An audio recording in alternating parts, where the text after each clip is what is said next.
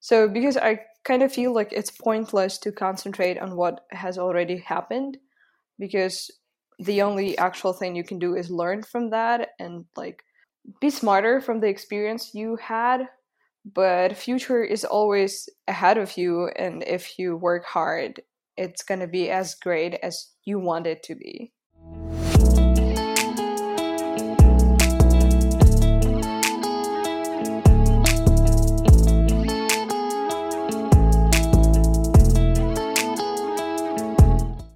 This podcast shows that Ukraine is not what foreigners see on television.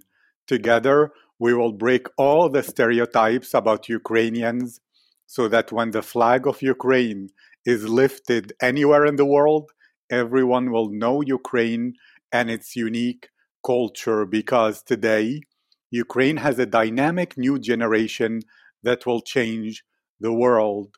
Hello, my name is Aziz, and I have a deep connection with Ukraine.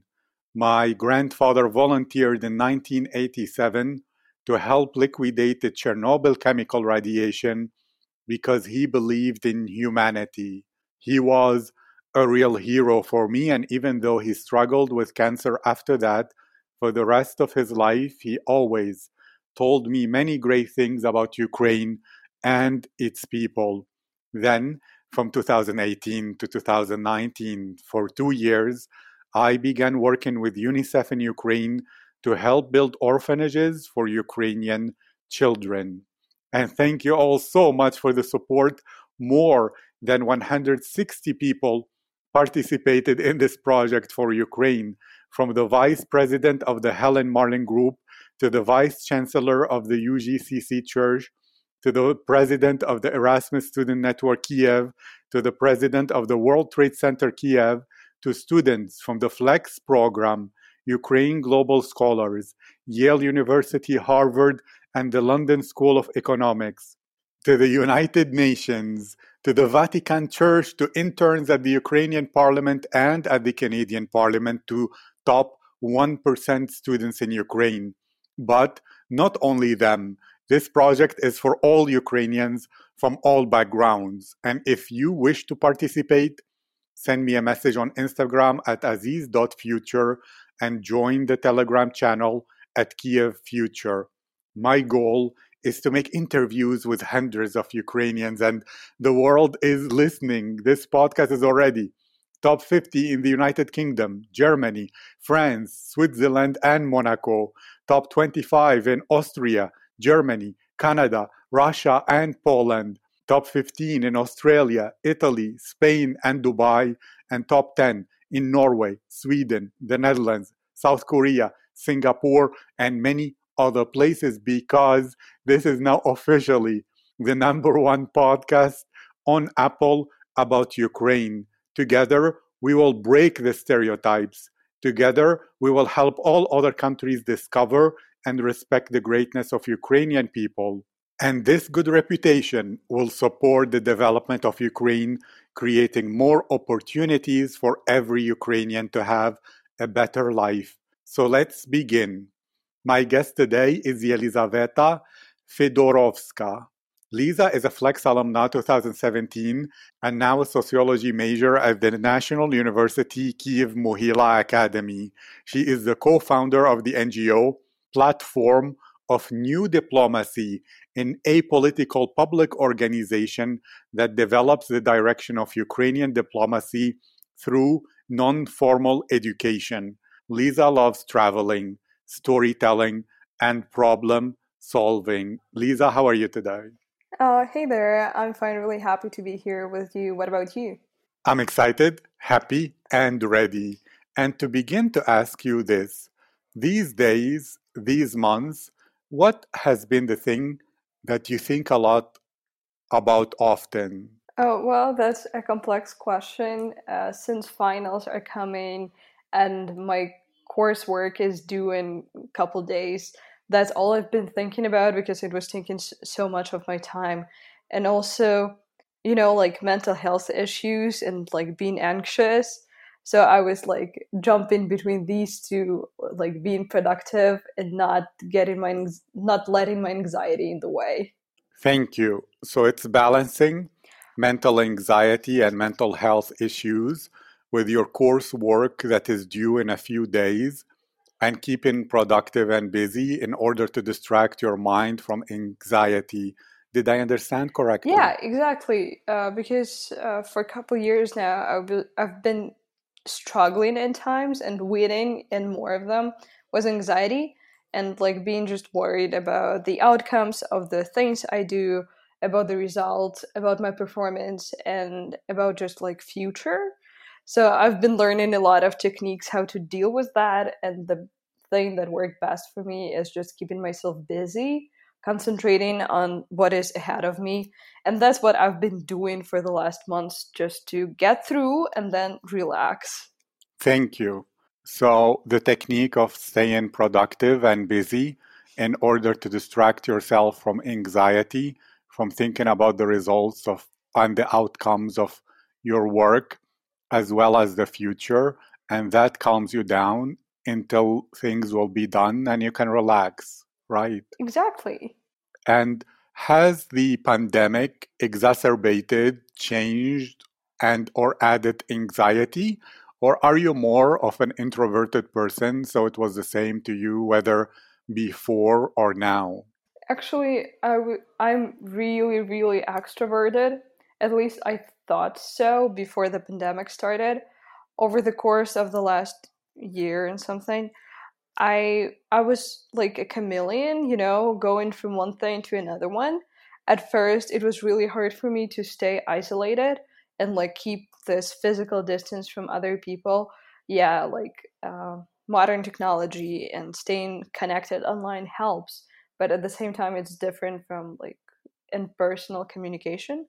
And then there were times when I was enjoying this pandemic a lot because I could stay at home. I would not be in the crowd. I could just like stay in one place and be productive and work towards my goals. At this point, I'm balancing the two of those. So there were days when I need some people and a lot of communication, and I jump into social situations, while in some others, uh, I stay away from people as far as possible to keep myself in this mode of work and succeeding towards the things I'm planning on doing and doing at that point of time. Thank you. So it seems to me you're an ambivert.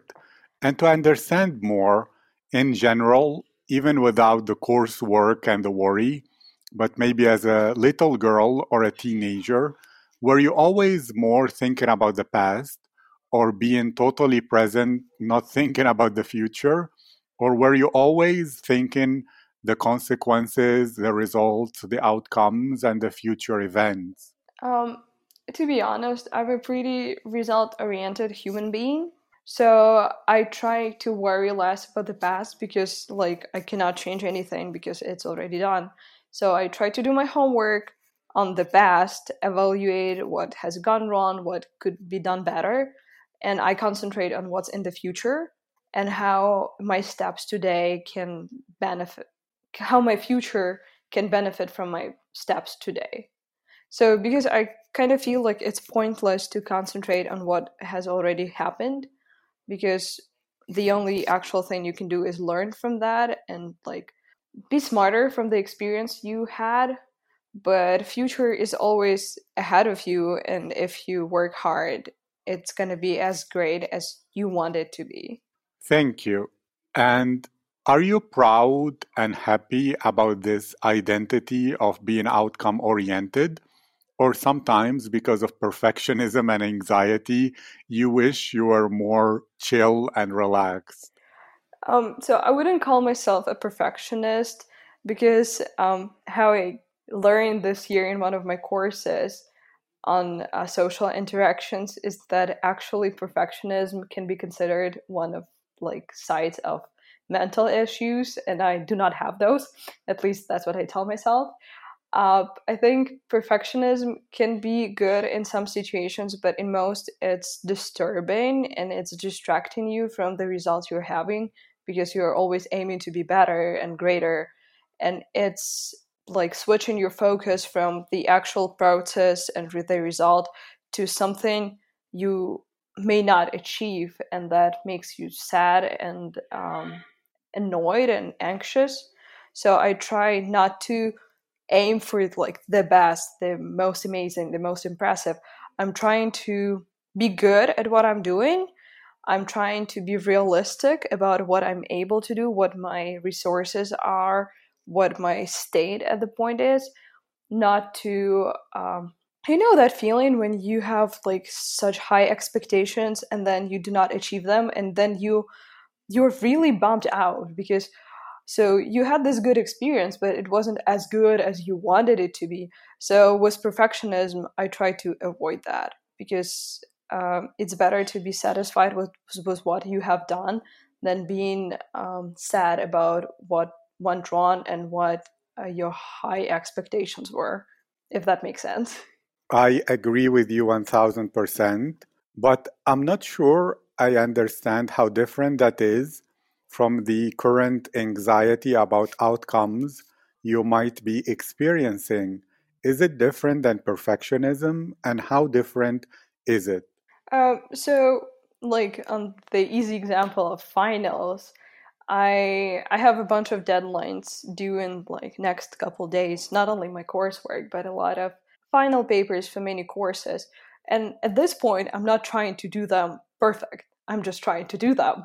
So I'm not aiming for like 100 points in all of my classes. I'm 100% sure that at this point, my like directions are just to pass them. So I'm not looking for something ideal because I'm not ready to devote my whole concentration and all of my energy to that. But I'm trying to just make that happen as good as I can, but not perfectly. Because perfect takes too much time and it makes you concentrate only on one thing. But I prefer to do multiple things to keep myself busy and interested and prevent burning out while doing one thing. So, yeah. And as for anxiety, I think the source for my anxiety is just making deadlines, you know, not making everything perfect, but just making sure that I submit everything on time and that I'm not late and that everything is done, basically. So, more of following the procedure rather than worrying about the quality, if that makes sense. Yes, I understand.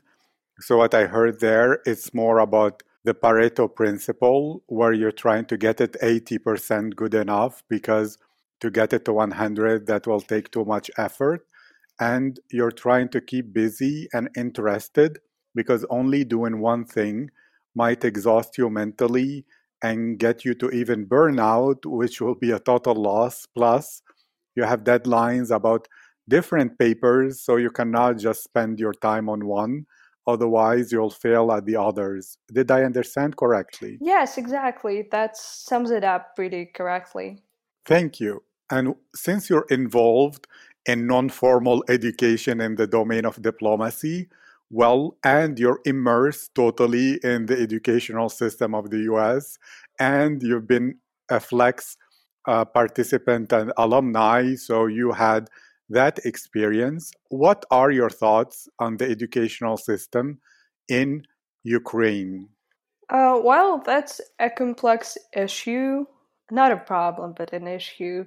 So I think Ukrainian education level is how it is written in the laws and all of those like official papers. It's aiming for something good, to get good coverage, to cover maximum students, to get them involved with so many different things. And actually, the programs themselves aren't that bad because, for example, in sciences, we cover maximum information so that every child has basic understanding of how things work in the world. And it's really great to have that basics when you graduate from high school, but at the same time, the teaching level is struggling in many places. And we have this weird saying that if you cannot find a path, go teach. And unfortunately, that brings a lot of people who maybe who are lost in a way, who do not like kids and who cannot decide on what to do with their lives, and it brings them to teaching, and we end up with educators who actually hate children, who hate the subjects they teach, who hate just the whole school system. And that's kind of unfortunate because a lot of kids okay, a lot of kids depend on those educators, and the outcomes of their studies depend on the educators. So I think that's the biggest issue right now. Also, within the school system, we lack practical knowledge. So, yeah, I know how to solve different equations in chemistry, but I have no idea how they function in real life when you take different samples and like mix them together. And I have no idea how that happens because I was never experiencing that in my school here in Ukraine. As for higher education, I think one of the issues is that we do not have enough prof orientation in our teenage years, where we would be like going through workshops and trainings on how to determine what you want to be in the future. Like, are you a people's person? Are you like really practical? What are you looking for? And a lot of kids end up in the majors they actually do not want to do, and most of them would not drop out because, like, oh my god, what will people think if I drop out of college? Will I be able to enroll again, and how that's going to happen?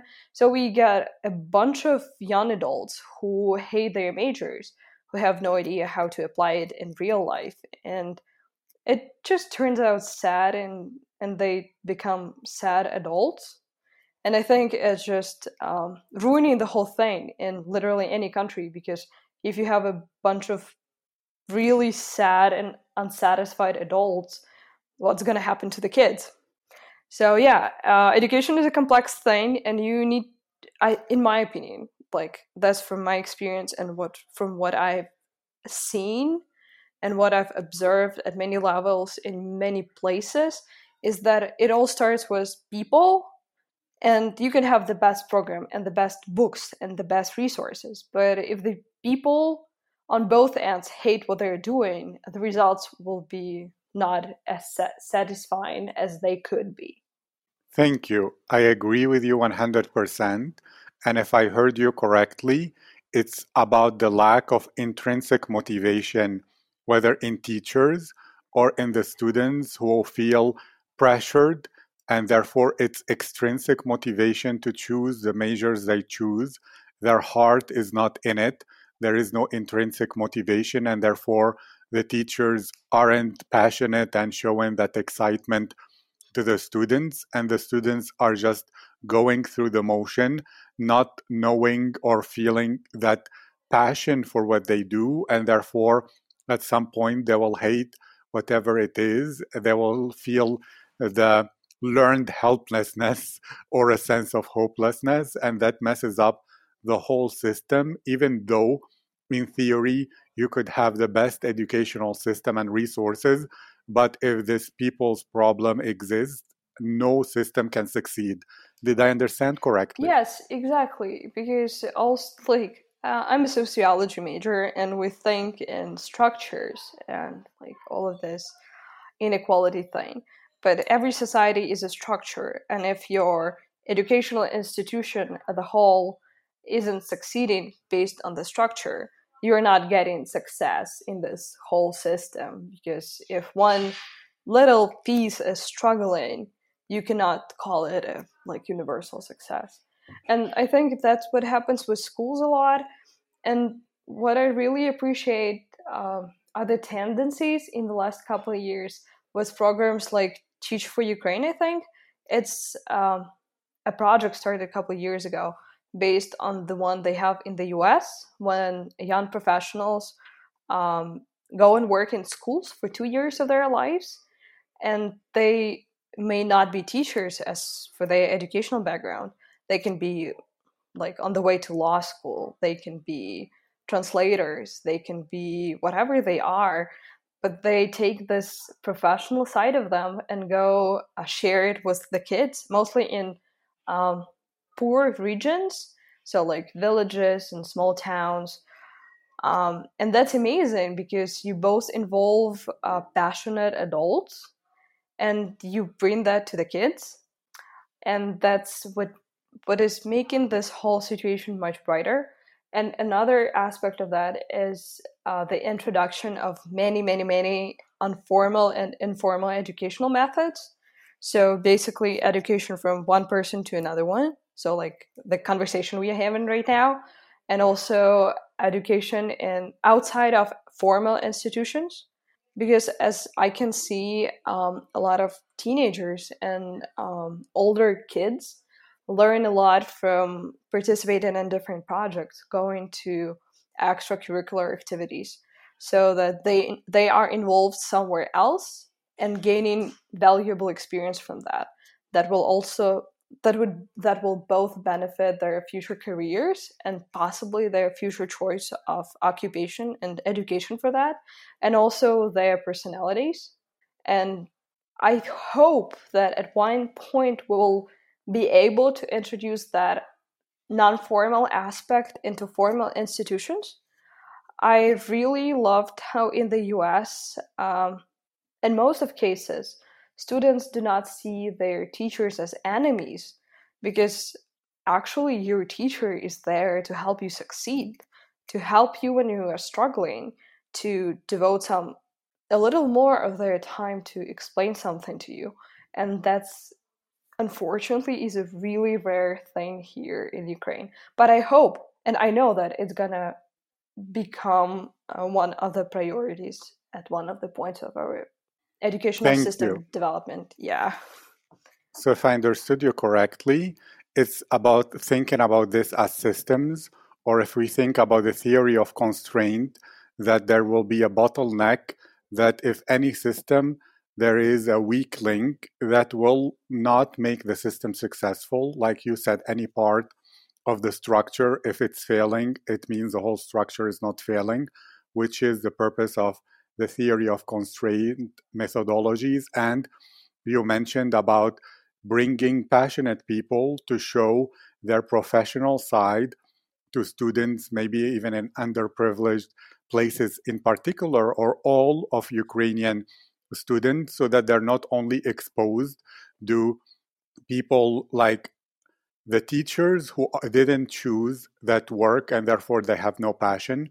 They will see an alternative, which are the people who are passionate about what you do, as well as peer-to-peer systems of education, where it's not about someone with an authority or formal structures telling them what to learn, but peers teaching each other from their experience, knowledge, expertise, and wisdom, and therefore that can elevate everything, as well as it adds more of a friendly atmosphere, because in Ukraine there is an opposing and almost um, a fight or a love-hate relationship between teachers and students, while we should move more towards a cooperative environment where the students and the teachers are on the same team working together for elevating their education, their skills, and their level of expertise in whatever they're passionate about.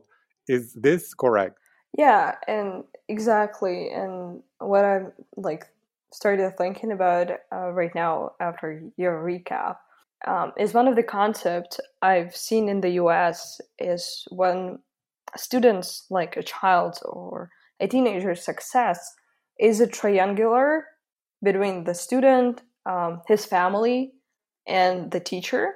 So it's like when they all cooperate together and like share experiences and knowledge and basically do their job at that point of time, it helps the parent succeed as a parent, the teacher see their involvement in this child's life, and just the world getting this amazing human being who is growing up in some sort of harmony, at least in it, at least in the zone of educational institution, because all of the aspects and all of the sides are working together for the success of this person becoming older. Thank you. So it's like Viktor Frankl's Man's Search for Meaning, where we should add more meaning to the teachers' lives so that they see the impact they have on future generations and therefore they will do their job. And let's speak about you on a personal level even more. When you Sure. want to relax, to feel alive, to forget all worries and deadlines and problems and structures and sociology and just relax fully, feel alive, recharge your batteries so you don't burn out.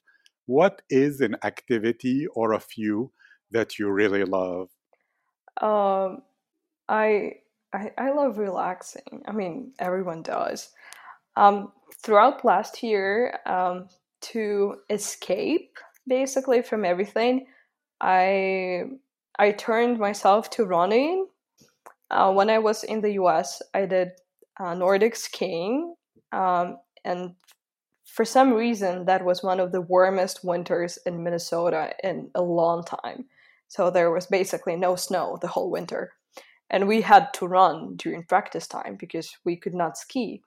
And I hated it. Like, I hated every minute of that practice, every day. It was the worst time of my every day. I was hating when the clock was showing 3 o'clock, hated it. And I came back, couple years went by, and I think last summer I had a really stressful job. I needed money, and I decided to try myself in sales.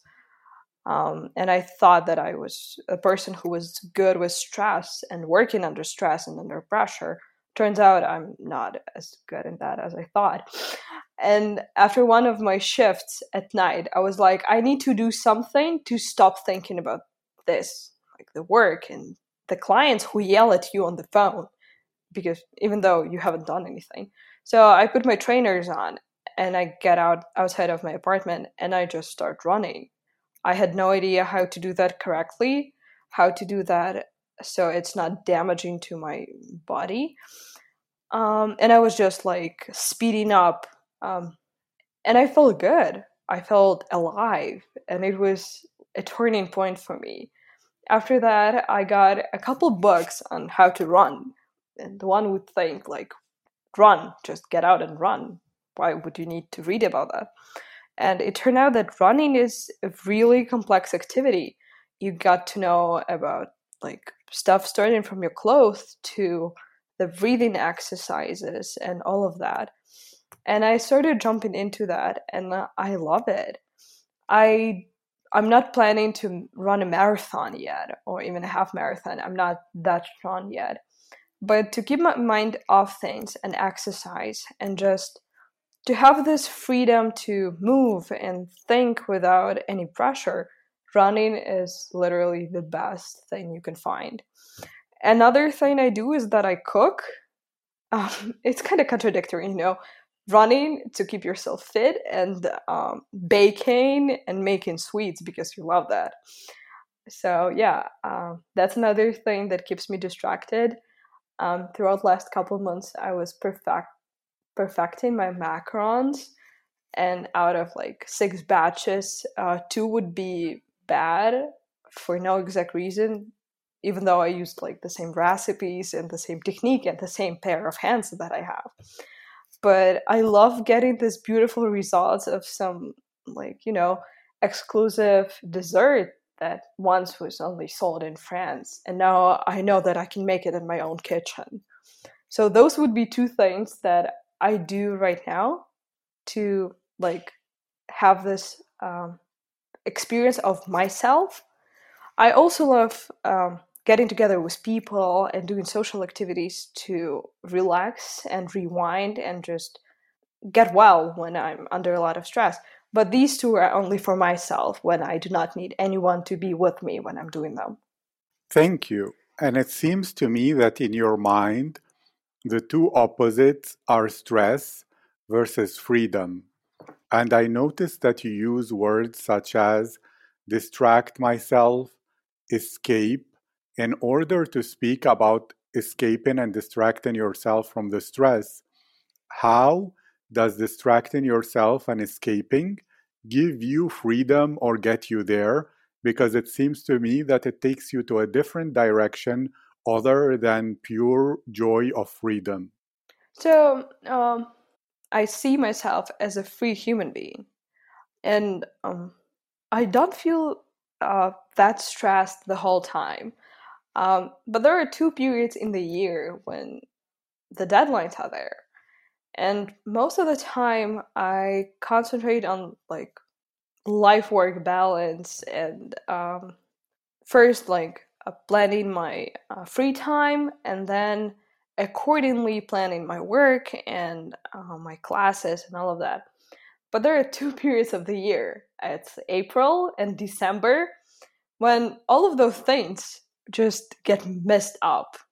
I feel like I will learn to manage that as I grow older, but currently receiving my undergrad, it's not possible yet. So I feel like me talking about stress is just this weird point of life when you caught me. Yeah, most of the time I'm really chill. Not today, but most of the time. As for escaping, I feel like I feel like that's a kind of common thing in the young people right now. Is that we all at the age of like 21, 22 are have already had a lot of experiences, both life wise and professionally wise.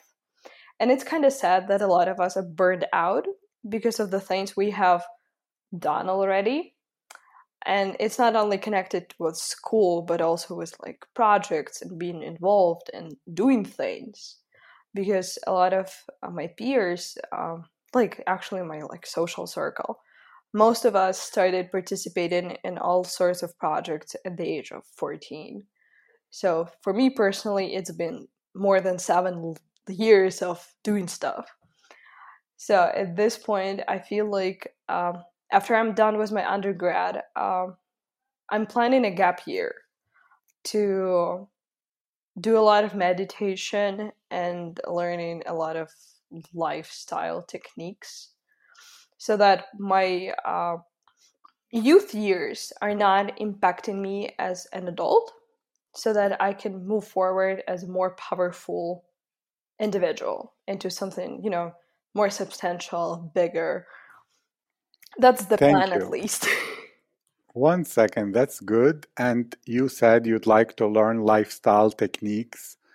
Well, as a sociologist who was speaking about structures, isn't that trying to solve the symptom rather than the root cause? Couldn't be there a structural issue causing the burnout that cannot be solved through such techniques, but through restructuring? uh, Looking from sociological perspective, we are all born into a structure, and in really, really not that many cases, people can change their position in the structure, because most of the time you are born in one like layer, if we like go to colloquial speaking, and you actually remain there the whole time. And I'm really satisfied with position I have in this society. It doesn't mean that I won't be aiming for something bigger, but if I remain at the same level socially, um, it will be a good life. And changing the lifestyle and learning about that, I'm not talking about how to get from, like in that movie from a slumdog to a millionaire. I'm talking more about changing my personal lifestyle. So it's not about money or income or opportunities and possibilities. It's more about like becoming healthier, concentrating more on my mental health, doing more exercising, for example, reading more, concentrating more on self education and stuff like that. It will not give me a place in another totally different part of the structure. I will still be in the same actual like structural place. But as for personality growth, I will be changing through that period of time. Thank you very much. And as someone who is active, and you said since you were 14 years old, for 7 years now, etc. Why? And this is something that I'm trying to understand more to help with the brain drain outside of Ukraine. Why did you choose to stay and live in Ukraine rather than pursue your education and professional career somewhere else? Um, that's an amazing question. So I came back from the US. I was almost 18. I was thinking of going and getting my undergrad abroad, and I was pretty sure that I was capable of doing that. I had pretty nice test scores, and I had active social background, and I'm a smart human being. But at some point, I had so many projects here, and I was loving them. And I had a list of pros and cons in one of my favorite notebooks. And the conclusion I got is that I could benefit more while doing my undergrad in Ukraine than what I could achieve abroad. And I wasn't thinking about formal education. I was more thinking about the change I can be. So, for example, with social reforms and changes, Ukraine is falling behind many developed countries. And if I could join that in Ukraine at that point of time, I could benefit more as a professional, as an activist, and as a human being rather than benefiting from the things that are already done abroad. And like 2.5 years in, almost three, after I started my undergrad here, I haven't regretted doing that.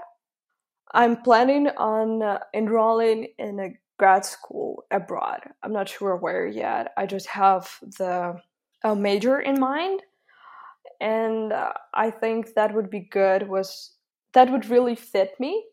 Was the background I have here? Was the things I've done over the last many years? And I think that is the best combination of educational backgrounds and experiences that will bring me to my professional goal in a couple years. Thank you. And I'm really curious what that favorite notebook contains. It's probably a lot of cool stuff. And tell me about the NGO you started. Why did you feel the need to start a new NGO rather than join any other initiative that is already there? What is the purpose? What is missing? What is the change you're trying to create in Ukraine? So almost 10 years ago, in 2012, I first did Model UN at the school I went to, and it just sucked me in. I loved it so much from the very first second. And it actually became my main hobby at the age of 12. And it really changed my perception of things and probably changed who I was going to be at that point. A couple years later, I was a part of United Nations Youth Advisory Panel in Ukraine. It was an advisory youth organ under UN system here in Ukraine, and we did a lot of consultations with the agencies on how to implement youth policies and how to get youth involved in their projects. We were at the start of U Report project. You definitely know about it since you worked with UNICEF here. And then I went to the US, came back. I was missing a lot of this activism in US because a lot of activities the kids and young people get involved in the US are concentrated around their schools or churches or communities or youth centers, while in Ukraine it was all on a bigger scale to me, and I was really missing that. So I came back from the US and we kept doing Model UNs in different universities and with NGOs. And at one of the conferences, which was Lviv International Model UN, a couple of my friends and colleagues and I sat together and we were like drawing this huge mind map of what we can do with the resources and experience and the connections we have, and how that can be beneficial. And finding a new NGO seemed like the best suitable framework to implement those ideas. So we started a platform of New Diplomacy. What we actually do in like real life, first direction is that we help schools, youth centers, and just like groups of activists to implement simulation games in their communities or whatever. We teach them from getting the idea to holding a conference or a meeting or whatever format they choose, because our team has a lot of experience from being a delegate to being a speaker, an organizer, and just like a partner in that. And we share the philosophies and the game rules. And I personally really enjoy that because over the years, I've seen many conferences being executed, including a couple conferences in New York City, which are considered to be one of the biggest conferences in the world. In pre-pandemic times, they would have 1,700 delegates from more than 60 countries of the world. And I got a chance to be in their organizing committee twice, in 2018 and 2019 and 2020. And sharing that experience with local communities in Ukraine has helped me grow as a trainer and as a person who can do consultations. And I think that's a great thing in our activities. Also, we join projects of colleagues in the field and hold our own conferences. Our like home conference is Lviv International Model UN, and unfortunately, it was canceled last May because of coronavirus. And we decided not to hold an online conference because it would not provide us with satisfaction we get from the live conferences of seeing like this 120 150 participants being really excited about international issues and talking about that and becoming this actors in the role play. So we are hoping for the quarantine to be done in the next couple years to get back on track. Surely the concept and the way of holding such a conference will be changed, but it would be interesting to get back to the roots after the experience the world has gotten in the last 15 or so months. I'm not sure about that since you're taking a gap year. So it's gonna be even further than that. But I encourage it really. And that's why I'm asking when you're not in December or April, where Mm-hmm. the deadlines are looming and you have more of a work life balance. And I noticed that in Ukraine, a lot of people are forever imbalanced and skating at the edge of burnout. What would be your advice, recommendation, or method to have more of a balanced lifestyle? I know you'll learn more in that gap year, but for now, what would you say? What would you share? What would you recommend? Um, One of the main life lessons I've learned in the last couple years is that it's okay to say no. What I mean by that is that it's okay to go away from the activity that brings you nothing. I mean, I'm not saying that drop out of school if you hate it, but maybe think of what can be changed so you don't hate it anymore. So saying no is okay. Taking too much responsibility can be bad because the more pressure you put on yourself, the more the probability of you forgetting something or not being good at something is showing up. So those are two biggest things that I follow. It's also connected with the people. So if I feel that the person isn't good for me, so I'm not talking about like toxic relationships or something like that, but if I do not feel good around a human being, I mean, no one needs that friendship if it's not bringing you anything except negativity. And also, I try to adapt to situations.